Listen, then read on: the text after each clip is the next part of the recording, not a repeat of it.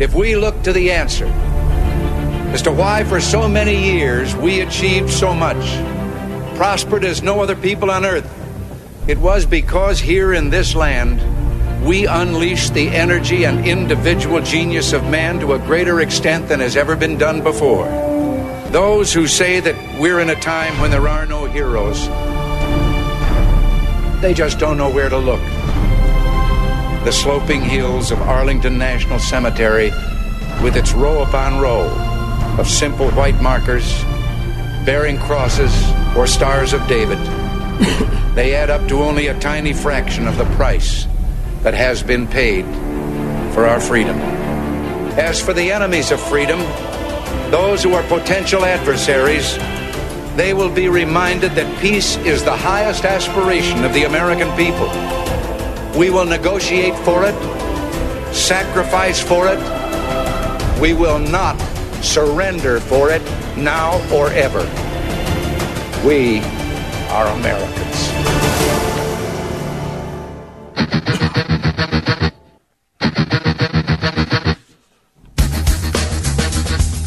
This is the Bob Frantz Authority on AM 1420. The Answer. Hour number 2 underway now, 10 minutes past 10 o'clock. Thanks for being with us on AM 1420, The Answer. It is a Monday, the 5th morning of the 10th month of the year of our Lord 2020. We are less than a month away from the presidential election on November 3rd. We are 1 day away from early voting starting tomorrow. And I cannot tell you how extraordinarily important it is that we get out there and vote en masse, and we do so very, very early. Make sure you do not put anything to chance. Talking about absentee ballots, talking about mail-in voting, talking about even election day, if you're worried about your schedule that day. If you have the opportunity to go to your Board of Elections and cast a vote early in person, do so. And make sure that you look and see that your vote is tabulated. It's so extraordinarily important. Today's last day to register, by the way, too, as you heard in the top of the hour news report from Ohio Secretary of State Frank LaRose. I'm going to come back to the election in a moment and to your phone calls, too, while also sharing this story with you. This is just, we played the President Reagan, We Are Americans, a few of the excerpts from his speech there, as we do at the top of every hour, from back in his January 20th, 1981 inaugural address. And, I love it, obviously. That's why I play it literally twice a day at the top of each hour. And at the end, when he says, we are Americans, what does that mean in 2020 compared to what it meant back in 1981? We're in a place where I'm just a little bit freaked out. I want to share a story with you about football. No, not the Professional Football League, the WFL. I have renamed the NFL the WFL because they are the woke football league. I will not support them. I will not watch them. Did not watch them. Did see headlines when I was watching the news about their scores, and they won a game yesterday. Super. Good for you.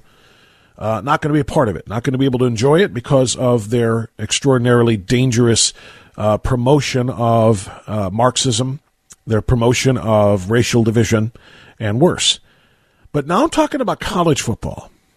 An Ohio State University professor wrote an article for Inside Higher Ed, which is perfect for him because that's what he's a professor of. Matthew Mayhew is the William Ray and Marie Adamson Fletcher Professor of Higher Ed at Ohio State University. He has published more than 75 peer-reviewed articles in journals and is the co-author of a book called How College Affects Students, Volume 3. Well, Professor Mayhew wrote an article just a couple of weeks back that he now has been forced to apologize profusely for writing. What is in this extraordinarily dangerous and damaging article about college football that would require a profound, groveling apology? Well, he says he loves college football and that America needs college football back. That apparently is a racist and white supremacist opinion. I want you to listen to a little bit of the article from Professor Matthew Mayhew at The Ohio State University. This is what has caused him much consternation now in his career. "The world needs college football," exclaimed a fellow Buckeye as his face lit up with joy upon hearing the news. After months of deliberation and planning, the Big Ten finally announced the fate of college football in the age of COVID-19. The fall season is slated to kick off on the weekend of October 24th. Although many concerns remain about the health and safety of players and spectators, we happen to agree.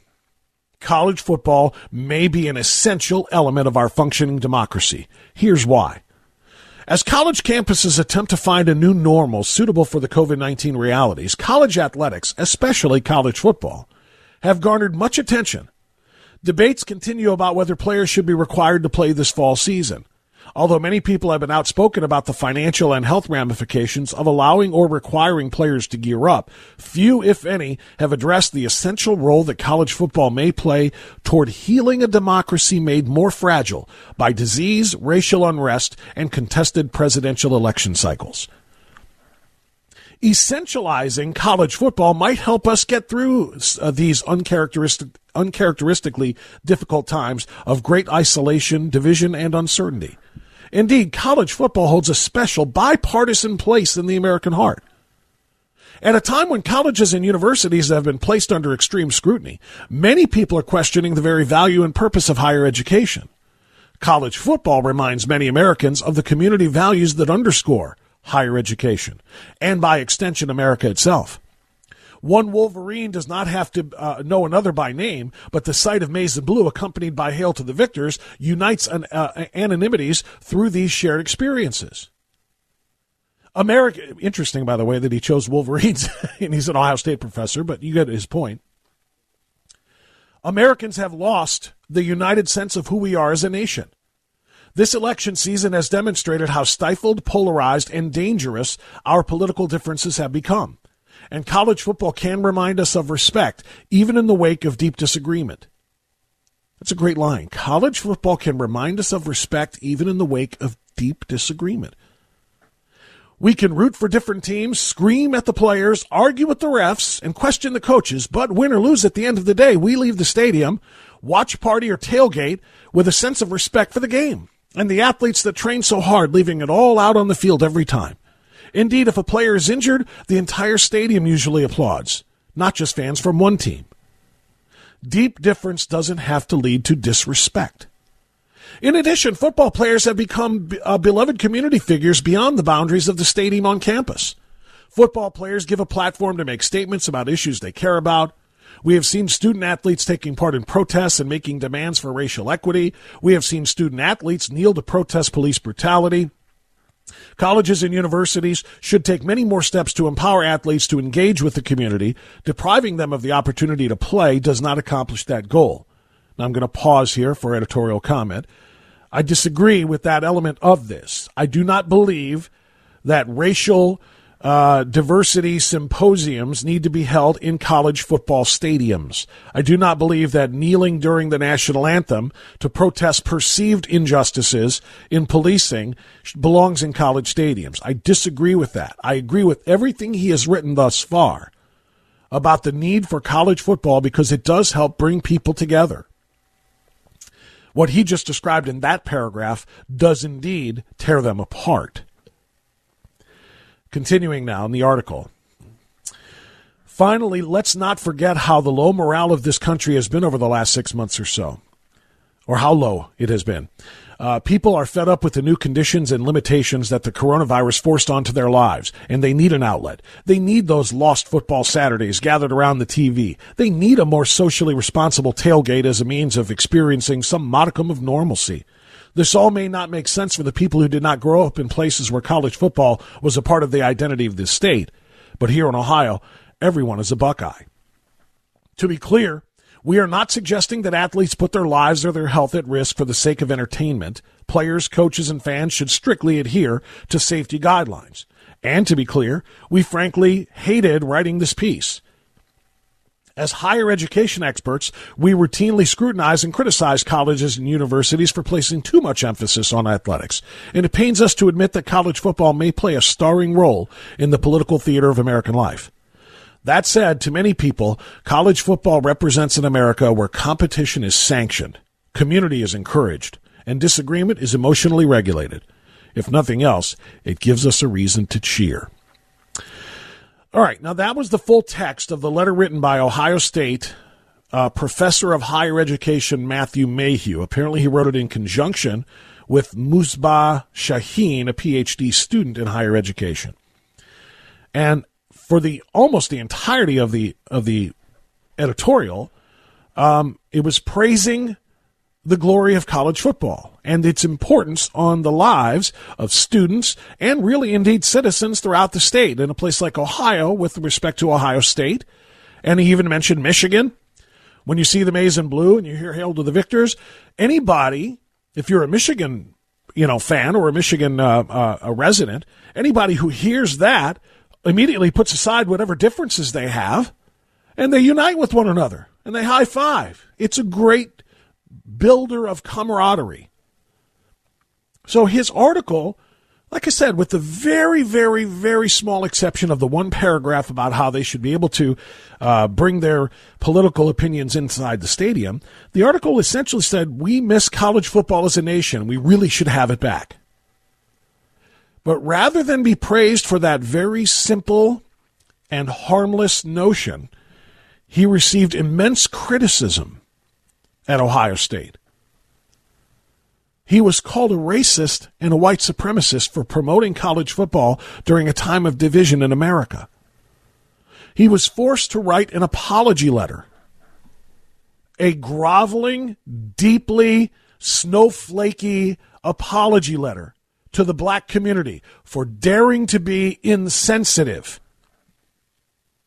His apology letter included the following: I learned that I could have entitled the piece, "Why America Needs Black Athletes."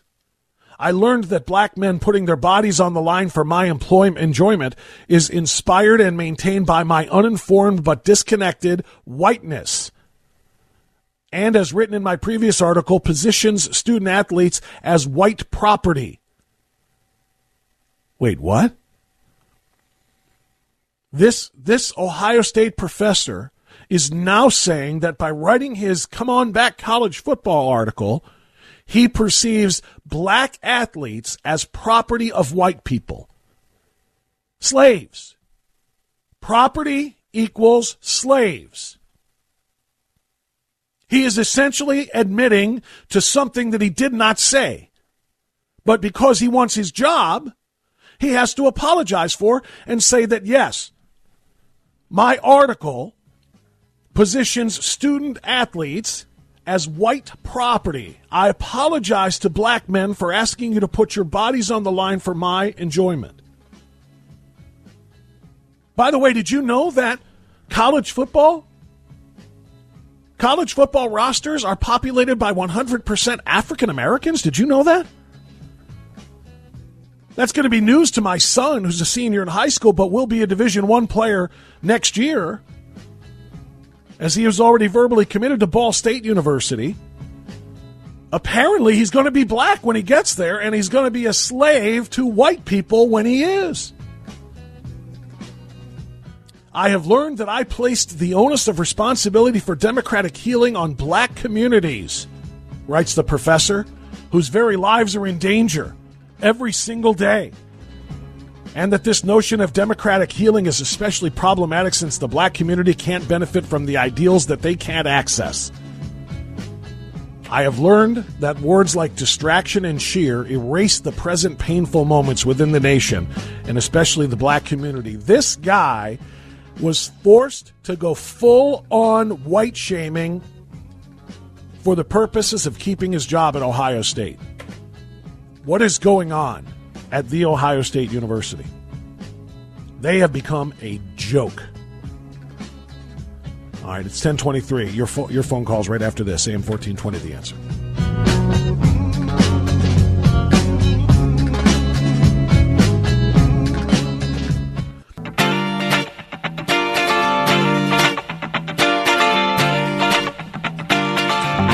Okay, 1028. Let's get a call or two in here before the bottom of the hour. Mike in Maryland. Wow, we got people coming. I feel like I'm doing the Prager or the Elder show. I got people calling from New York, from Maryland, all for the Cleveland show. But you're welcome here, Mike. Go right ahead, sir.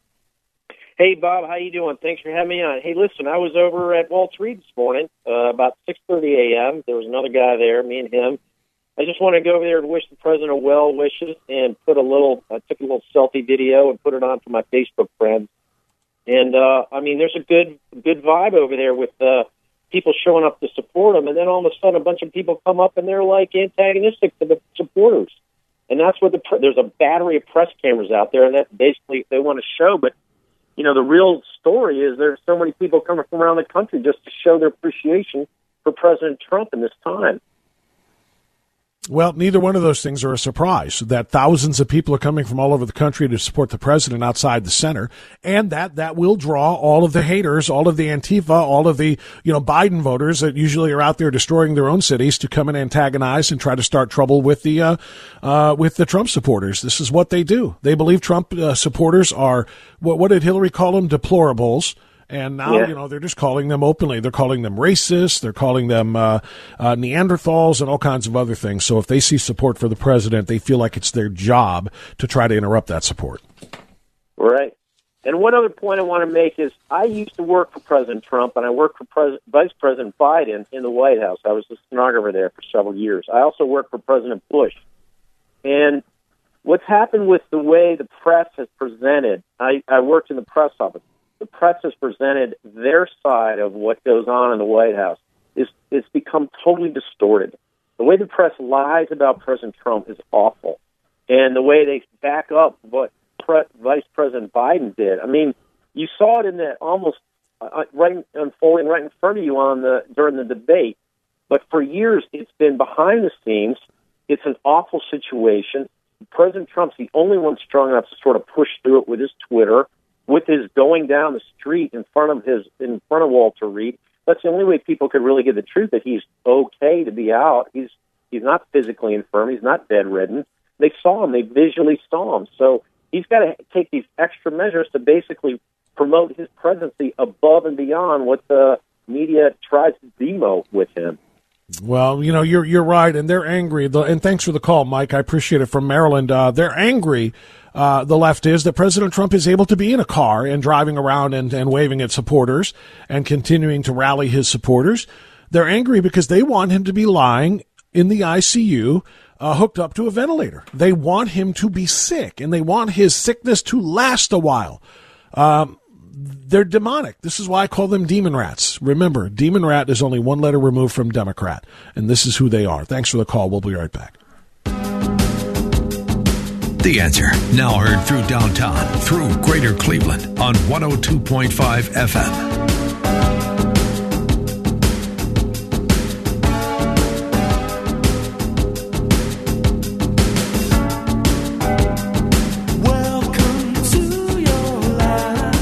Okay, 1036 AM 1420, The Answer. So this is an interesting development. A GOP senator has announced his retirement and said he will not seek re-election in 2022. That doesn't impact us right now, but it does, obviously, in a couple of years. Pat Toomey is on his way out. Plans to go back to the private sector and give up his Senate seat from Pennsylvania. So that's interesting. It's funny because I hear Hugh every morning talking about all of the various senators whose races are up this year and how important it is. Make America America Again, by the way, is a great website to get out the conservative vote. And he's constantly talking about the need for every single seat. I wonder the impact of decisions like this. And again, it's 2 years down the road, but it is something to be thinking about ahead of time, because if you can replace rhino senators with actual conservative senators, it's kind of like what we're doing with the Supreme Court. Put actual, true, constitutional conservatives in positions of authority. It's very, very, it's very good news for everyone. All right, let's go back to the phones, and we're going to hit Lisa Woods in Medina on AM 1420, The Answer. Hi, Lisa. Hey, good morning. Well, it's not a Friday, so I know we're not talking about a meeting. And I don't think there's a school board meeting today down in Columbus, is there? No, there is one next Monday and Tuesday, but we could talk about that later. really excited. I was one of the lucky people blessed to be in D.C. this weekend. I was able to be one of those folks out there by the Walter Reed Memorial Hospital. Wonderful. I bet that had to be an amazing atmosphere. It was. But more importantly, that was just icing on the cake. There was about 80 of us from all over the country that were flown out to D.C. for a election protection summit. And Ohio was well represented. There was about 18 that signed up from Ohio and from all over. We had a few from Medina, Lake, Geauga, Cincinnati area, all over. And it was fabulous. Saturday, they kept us hopping from one speaker to another. And at lunchtime, we had Sebastian Gorka there. Oh, very cool. Very cool. Yes. And so it was about midday when they made the announcement that they would be pushing dinner up a little bit early, and that they had arranged for 2 buses to take us to the in front of the hospital. And you should have heard the screams from everybody in the room. We were just so excited to be able to be part of that, and we made signs and got out there. It was really, really fun, and what a blessing. And I just want to encourage people, when you hear of these types of trainings, if you're that person that doesn't want to sit on the couch, right? We want to do something. We want to take the next step. These groups like Freedom Works, they arm you with the facts and the knowledge of what's going on so that you can get out there and make a bigger difference than what you have before. Yeah, I think you're right. There are a ton of people who are ready to and willing to volunteer their time and their efforts, and I just love the atmosphere and the enthusiasm. That's the reason I brought that up when you said you were there. People, rather than hanging their heads and saying, "Oh my God, I'm just going to stay home and pray for President Trump," no, they said, "We want to inspire and encourage President Trump and bring flags and MAGA hats and just all kinds of enthusiasm and excitement for his recovery to Walter Reed, where you were." And obviously it works. He came out and did the tour there, in the back of the car and the waves to everybody. It just shows that there is such a groundswell of support that you cannot see in the polls. I was talking to Jim Jordan about that earlier today. You cannot see it in the polls, but that support for the president is real. It's, the enthusiasm is off the charts. And I really think there's going to be a lot of people who are crying and surprised on November 3rd. Yeah. I hope more folks will give those types of events the chance and get out there. It's safer and more fun than you would imagine. And you come back energized, ready to make a difference. You'll get busy Twittering or posting things and reaching out to people in your neighborhoods. And I actually, they even make it easy for you to help people in other states as well. So say maybe you're in a good area and but you know that other parts of the country are in more danger of losing a seat. They can help get you the information that you need so that you can sit right from your own home and make calls into those states or make that difference in many different ways. Yeah, you're 1,000% right. And thank you, Lisa, for the phone call and the great message. Because you're right. A lot of people are in safe conservative areas. Maybe your money isn't going to do you much good in that area. But if you can find a candidate in another place that is in a fight, then you need to get out there and support them in any way that you can. And those events they provide you with all of the information you need to do it. Thank you, Lisa. Let's go to Navy man Norm in Strongsville. Hey, Norm, good to have you. It's been a while. Bob, answer your question about what had happened to Ohio State. The very same thing that happened to my son's alma mater, the formerly Catholic University of Notre Dame.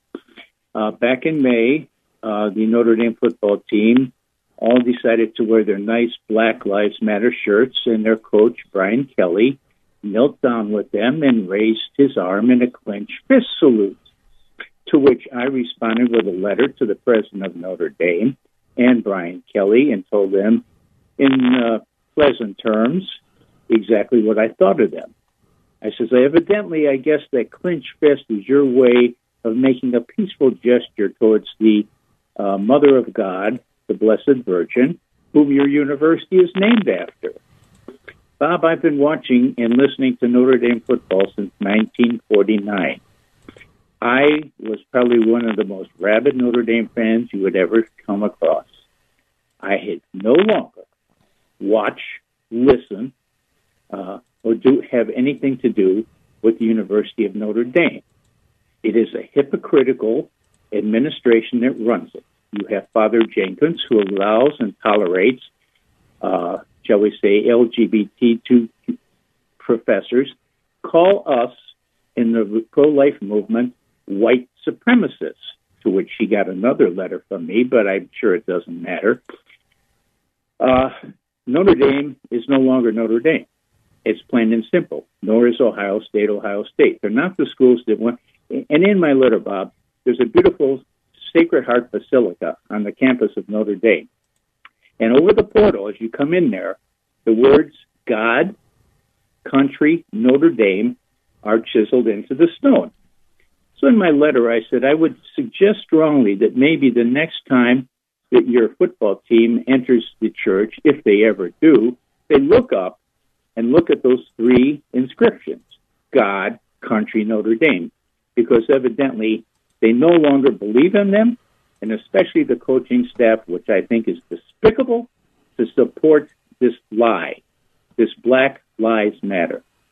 One other thing. I don't know what mass you went to yesterday or what church, but my church, not a single word was mentioned about, let us pray for the President of the United States and our First Lady. So I confronted the priest afterward, and I said, why wasn't anything said in the offering of prayers? Oh, well, one of our deacons makes up the thing beforehand, and basically, what does that have to do with now? If they made it up 3 days, 3 weeks, 3 months ahead of time, it has nothing to do with the fact that the priest on the altar could have said, let us take a moment of silence and pray for the health and well-being of our President First Lady. And this is a Catholic church? Not the kind of Catholic church I'm used to going to. No, it's not. And the way that it is usually done at our church, it's a generality. That, you know, in the petitions to God, that we pray for all world leaders, that they continue to strive for peace, et cetera, et cetera. And you're right. It would be nice if more pastors, priests would, or, you know, not even just in Catholic churches, but in all of them, would then specifically say, you know, especially for those in ill health, including our president and first lady. Something of that would be appropriate. But I'll tell you this, unless they're, you know, doing what St. Ignatius has done and what John Carroll has done and what Notre Dame has done, generally speaking, they will not allow politics to be brought into the church or be preached from the pulpit unless it's leftist politics. And praising President Trump, who is the most pro-life president of my lifetime and maybe of you know, in American history, I don't know, but praising President Trump is just simply not going to be done in most churches. Praising him, praying for him even, but they will indeed, as including the institutions I just mentioned, from the high school to the collegiate levels, these Catholic institutions and these churches really only allow room for leftist politics to be preached, and they take their cues, as you know, Norm, from the Pope. And Pope Francis is obviously a very wildly, a radically leftist pope. And, you know, leadership starts at the top and it trickles down. And that's exactly what I think we're seeing in almost every one of these instances that we're talking about. Well, Bob, like it or not, they have to get used to it, because every time I go to Mass, which is twice weekly or 3 times weekly, I wear a Veterans for Trump shirt and a Trump mask. So they see me coming up to the altar, and they see me going down from the altar. So I've made sure that they get the message. Well, I'm glad you're spreading the message, Norm. I wish they would spread it themselves, though, because I agree with you. And, you know, I didn't even say they had to get up there and say in their sermon or in the petitions, vote for Donald Trump, but to pray for the recovery. I mean, you know, they're even, and thanks for the call. We're moving on here, Norm. They're even Rachel Maddow. Rachel Maddow, if you recall, the MSNBC far left anchor, who almost cried on the air 4 years ago when she made the call that President Trump was going to be the president of the United States. She's as much of a Trump hater as anybody, really, in media. But even she, when the diagnosis of President Trump was made, she made a what's the word I'm looking for? Why am I having a brain cramp on the word I'm looking for here? Not hypocritical, sarcastic. It was a non-sarcastic, legitimate tweet of support for and concern for President Trump and the First Lady.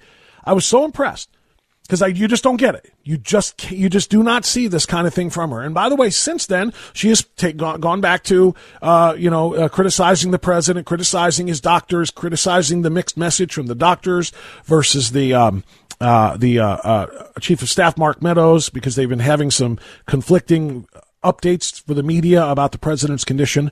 But on the day of the announcement of the president's illness, she tweeted the following: God bless the president and the first lady. If you pray, please pray for their speedy and complete recovery and for everyone infected everywhere. This virus is horrific and merciless. No one would wish its wrath on anyone. We must get its spread under control. Enough. Now that is about as genuine as I think I could imagine her being. It was genuine, it was sincere, and it was real, and it was non-sarcastic. If Rachel Maddow, a far-left member of the mainstream media that hates Donald Trump as president, can say, God bless the president and the first lady, if you pray, please pray for their speedy and complete recovery, why can't our priests say it in the Mass? Why can't our priests say something about it in the sermon or at least in the petitions? It's very troubling. And Norm, I totally concur with your assessment of that. All right, quick time out. A few more phone calls before the top of the hour on AM 1420 The Answer.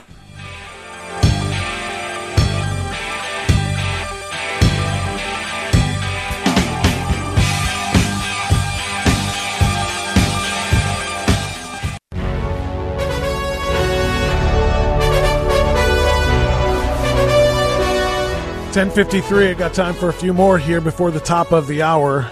Good Monday to you.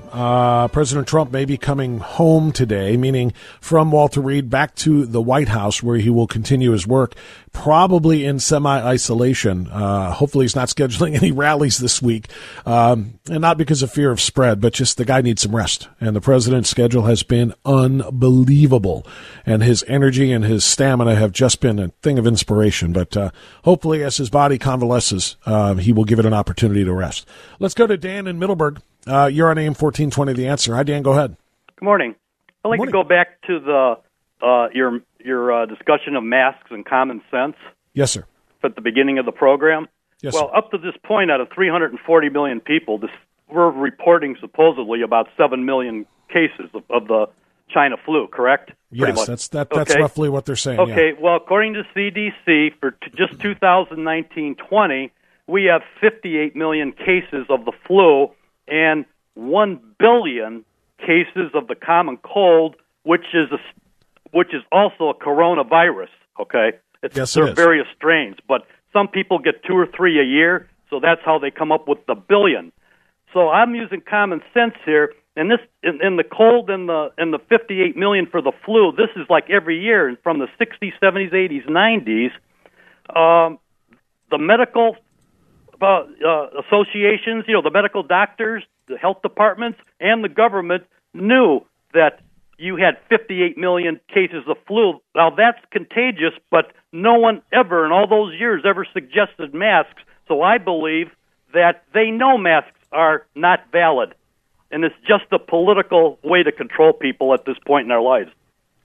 Yeah, I've been saying that for a while now, and I concur with your assessment, too. It is a control issue. This is what it is. They are trying to make sure that everybody will comply with direct orders from the government, even if it's not a law, even if it's not something passed by a legislature. It's a dictatorial order from a governor, or in the case of Ohio, a health director with the governor's approval, to comply. And that's what it is. It's a symbol of compliance, and that's why. And thanks for the call, Dan. That's why I wear the badge from CFFS, citizensforfreespeech.org. Make sure you join. It's free. Please become a member of Citizens for Free Speech at citizensforfreespeech.org. And if you're an Ohio resident, obviously most people listening are, citizensforfreespeech.org/Ohio, get the badge and wear it around your neck anywhere you go, and that's what I wear instead of a mask. And if anybody gives me a hard time, I show them the badge and say, I am exempt from wearing your mask, and I will not comply. And if they ask me, why are you exempt? I say, it's none of your business. It's between me and my doctor. That's just the way that it is. And you need one of those badges so that you do not comply. If you comply with the mask, you're going to end up complying with the vaccination. And then Lord only knows what's going to happen. Thank you, Dan. Kenny and LaGrange on AM 1420, The Answer. Hey, Kenny, good to have you on the airwaves instead of on the email side. Go ahead, sir. Thanks for taking my call. My wife and I had the opportunity yesterday to join the Trump train, leaving North Olmsted going out to Lake County. And it was an eye-opening excursion, to say the least. We had a lot of people waving to us. I saw pictures and videos. It looked amazing. Yes, it was. That's my first time, so I really felt engaged. We got a lot of waves. We had flags on other vehicles. We had horn honking, thumbs up. Practically every veteran on the road gave us a thumbs up. But I think we found the new logo for the Democratic Party. You know how they used to have the donkey or the jackass? Sure. Right now it's an arm hanging out of the window with the middle digit raised as high as it can go. So I think they ought to put that on their new banners. Yeah, they're a classy bunch, aren't they, Kenny? No, that's an overstatement. No, that's that pretty much is symbolic of what they believe, honestly. You know what else you probably notice, Kenny? You probably noticed more American flags than you did even Trump flags at a Trump train rally. Whenever my wife and I go to a different community, drive through for whatever reason or another, we look for Trump flags, or Trump signs, I should say, and we count them compared to Biden signs. When there's no sign, Trump or Biden, but there is an American flag flying at that house, we count that as a Trump sign. Because the left simply hates the flag. They hate what it stands for. And quite frankly, they hate the country that it represents. And that's the reason why you see so much of what you do at those rallies.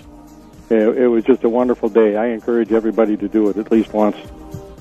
I totally agree. And you know what? There's going to be plenty more of them in the next 28 days or whatever it is until the election. And I hope people do take part in that. Thank you, my friend. I appreciate it. God bless.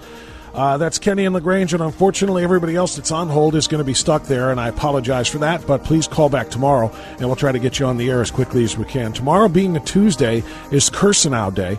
We are also reaching out, FYI, to Frank LaRose, the Secretary of State, to make sure that you have all of the instructions you need for early voting, which begins tomorrow, and also to the professor at Ohio State to find out why he felt the need to apologize for loving college football. All of that coming on tomorrow's program. Have a great day today. We'll see you then.